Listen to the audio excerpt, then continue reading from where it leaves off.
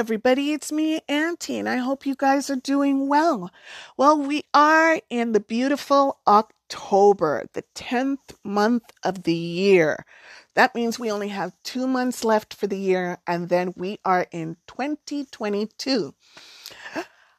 Here in Canada right now, I know in Ontario it's raining a lot and it's getting a bit chilly, so a lot of people are putting on their hoodies and sweaters or their little wraps that they like to wear. You know, I don't know what it's like around the world, but you know, I would love to hear if your season is colder or warmer this time of year. Now, before we start, I was approached about Shopify Kids. And what it is a chance for kids to become their own boss. So if you go to shopify.ca/kids, you can get a free business starter kit designed to inspire, fuel creative thinking, and grow curiosity for the kids. It's a way to teach them to become an entrepreneur, which is great. It's very inspiring. It looks like you can. I've been to the website, and it looks like you can order quite a few. So for the teachers out there, hey, it would be great for your students to learn about being an entrepreneur. So don't forget it. It's shopify.ca/kids. And I think it's a great program for kids to learn about. So today we're going to talk about Harry Winston Jerome. Harry Winston Jerome was born September 30th, 1940 in Prince Albert, Saskatchewan, Canada. And why I chose this is because usually we don't hear stories about Black figures from Saskatchewan. So I thought, hey, that's absolutely great. He was a Canadian track and field sprinter, and he also was a physical education teacher once he retired. He won a bronze medal at the 1964 Olympics in Tokyo and set a total of 7 world records over the course of his career. His sister, Valerie Jerome, was also an Olympian who competed for Canada at the 1960 Summer Olympics in Rome. There is a statue of Harry Jerome in Stanley Park, Vancouver, British Columbia. So if you're ever there, hey, go along and take a look.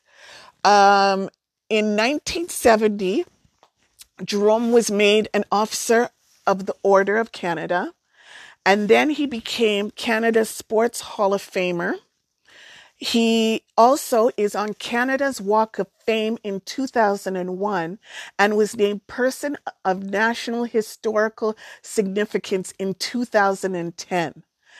In 1984, Labatt's International Track Classic pre-Olympic meet renamed Harry Jerome International Track Classic. So they named the track now after Harry Jerome.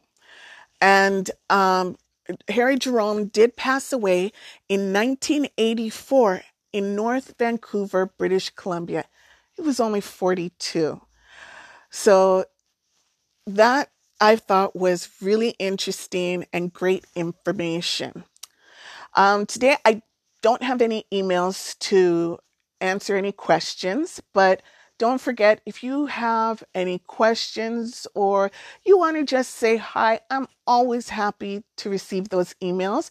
And you could see it at storytimewithauntie@gmail.com. And I'm always answer the emails. Okay. So today I thought it would be great to read about a grandmother. A little girl taking her grandmother to school for Grandparent Day. And I thought it'd be fun since, hey, I am now a grandparent too. So it would be great to learn a bit. And there's a lot of nice symbols and stuff. And I'm hoping I could take a picture and put it on Instagram so you guys could take a look at some of the gorgeous, I think it's called Adinkra symbols and their meanings. And I've always looked at those and admired those. So I thought it'd be great to share for you to look and admire. Okay? So here we go. Nana Akua Goes to School by Trisha Elm Walker and April Harrison. It's circle time. Zira's favorite time of day. She scoots to a spot next to Theodore and crisscrosses her leg on the rainbow-shaped rug. Ready? Set? Mr. Dawson says, looking at the children over his glasses. You bet, they respond, and quiet write down. Next Monday is very important day, Mr. Dawson continues. Each of you will bring your grandparents to school so they can share what makes them special. Yay, Grandparents' Day, shouts Alejo without raising his hands. My abuelo is the best fisherman in the world, and he can explain how to catch the biggest fish. Beso thrusts both hands up and says, my Mimi is the best dentist in the world. She can bring everyone a toothbrush. What do yours do? Theodore whispers to Zira, but Zira just shrugs. When Zira's papa brings her home from school, Nana Akua, her favorite person in the whole universe, is peeling potatoes for dinner. Although Nana's feet don't even reach the floor, she seems as tall as the giant playground slide. Maybe that's because she's filled to the brim with stories about growing up in West Africa, where people carve statues out of wood, trees drip with mangoes, and crayon-colored outdoor markets sell everything you can imagine. Nana puts down the peeler and gives Zira one of her big hugs, the kind that wrap around you like a sweater. Grandparents' Day is next week, she says. Maybe you can help me decide what to talk about. Zira stares down at the floor. Zira's mama knows about Grandparents' Day too. Her smile is bright as sunbeam. How about if Papa plays djembe drums while Nana talks to your classmates? She suggests, coming over to help Nana. Zira frowns and thinks about the last time she and Nana went to the park. Nana pushed her high to the sky on the swings, and Zira was almost flying. But on their way home, a little boy pointed at Nana, and Zira heard him say to his mother, "That lady looks scary." And the very next day, a server in the little tea house stared so hard at Nana, she forgot to bring them sugar cookies with their tea. This is because Nana Akau looks different. When she was young, her parents followed an old African tradition. They put marks on her face to show which tribal family she belongs to, and to represent beauty and confidence. Those marks never wash off and never go away. Zira looks at her Nana, holding back tears that wait in the corners of her eyes. Nana Akua puts down her potato, takes Zira's hand, and says, "My precious girl, why such a sad face?" It feels hard to explain, but Zira wants to try. She swallows and takes a deep breath. "What if someone at school laughs at you or acts mean?" she asks quietly. Nana Akua thinks for a moment. "I have an idea," she says, and puts Zira's arms through hers. Together they walk down the hall to Zira's room. Nana points to the bed. "How about we bring your favorite quilt to class?" These quilt patterns come from another long ago tradition. Even though they are not exactly the same as the marks on my face, they can help explain them. What do you think? Zira traces some of the designs she loves with her fingers. When Nana Akua first made the quilt for Zira, she explained that the patterns were Adakura, symbols of the Akan people of Ghana. The symbols represent more than 50 important qualities like wisdom and creativity. Zira wishes she marks were only on the quilt and not on Nana Akura's face. Still, she says, "Okay, we can bring it." On Grandparents' Day, Zira wears one of her African dresses sewn by Nana, and Nana Akua looks especially regal in her bright patterned kabua with matching skirt and head wrap. There are lots of oohs and ahs when they arrive. The classroom is decorated with rainbows of balloons that float up to the ceiling.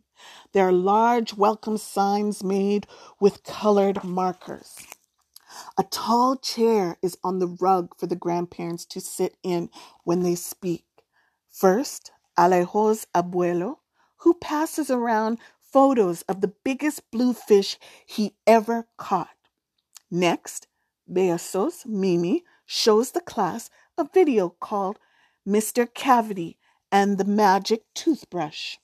And then Lester's grandparents, who owned a barber shop for many years, hold up matching clippers. Anybody need a haircut? They ask, laughing. Finally, it's Nana Akua's turn. She sits in the special grandparents' chair with Zira next to her. Zira clutches her quilt tightly, and her voice shakes when she gives her introduction. This is my Nana Akua, and she is from Ghana, a country in West Africa. Nana Akua squeezes Zira's shoulder and starts talking. Hello, children. I'm sure you noticed the marks on my face. Has anyone seen anything like them before? No, says all the children. These marks were gifts from my parents who were happy and proud that I was born, she continues. I am likewise proud to wear them. Most Ghanaian parents don't celebrate in this way anymore, but it was once an important tradition. Zira watches her eyes wide as cups as Nana Akua walks slowly around the circle so everyone can see her face up close. It's interesting, she says, that in this country, I often notice people who put tattoos on their body that have special meaning. Yours are way better than tattoos, Theodore says, because they grow up with you. Nana Akua smiles. Why, thank you, young man, she says. And I brought some special makeup so that each of you can have beautiful African symbols on your face too, the kind that washes off. My expert helper will hold up her quilt, which shows some symbols you can choose from. The other students look at Zira expectantly. She unfolds the quilt with care. Today I'm going to choose the Bese Saka symbol. It looks like a flower, and my Nana told me it stands for power and unity. Nana Akua paints the symbols onto Zira's cheeks in gold, while Zira holds very still. The other children clap when it's all done. Come and choose your favorite symbol, Zira says to them. Alejo, who wants to be a beatboxer, points to the Wehamudua symbol because he thinks it looks like a keyboard. Nana Akua tells him it means high quality and excellence. Besu wants to be a veterinarian and picks the Denankiam symbol, which is shaped like a crocodile, one of her favorite animals. It stands for cleverness. Peter and Inez decide on the Adawu symbol, which looks like the inside of a sliced apple with two identical halves. Twins like us, Peter says. Nana says the symbol means peace and quiet. Like Mommy and Daddy say, we never give them, Inez shouts. Nana Akua paints and paints until every child with their own design. The other grandparents chose symbols for themselves too. Zira's face glows as she watches Nana fold up her quilt to go home. And this time it's Zira who gives her very special, not like anyone else's, Nana one of those big hugs the kind that wrap around you like a sweater. That was a beautiful story. You know, a lot of traditions, whether it's West Africa, South Africa, from the Caribbean, from the US, and Canadians, sometimes traditions seem to fade away. And it was nice that Nana Akua was not ashamed of the symbols on her face. She's very proud of them because they were considered a gift from her parents. And the fact that she walks with it with pride is amazing. Now, sometimes it isn't a mark on your face, but it could be because you have vitiligo, because your skin patches, have a rash, acne, anything could be wrong with your body. Maybe you're too big, too small. Always, always be proud of what is on you. And the fact that she looks at it like a tattoo, but she got the tattoo when she was little. Here in Canada, you have to be a little bit older, about 18, 19, before you can get a tattoo.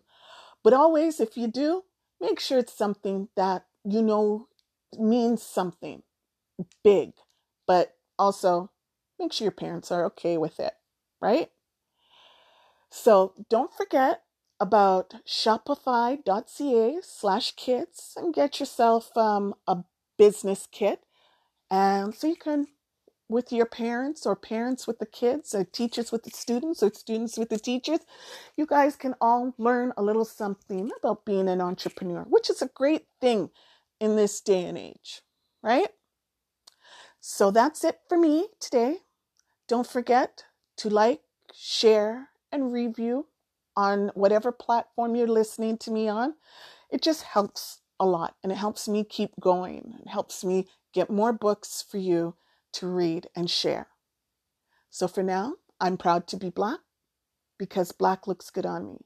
And it looks so wonderful and beautiful on all of you. So keep walking proudly with it. Take care for now. Bye.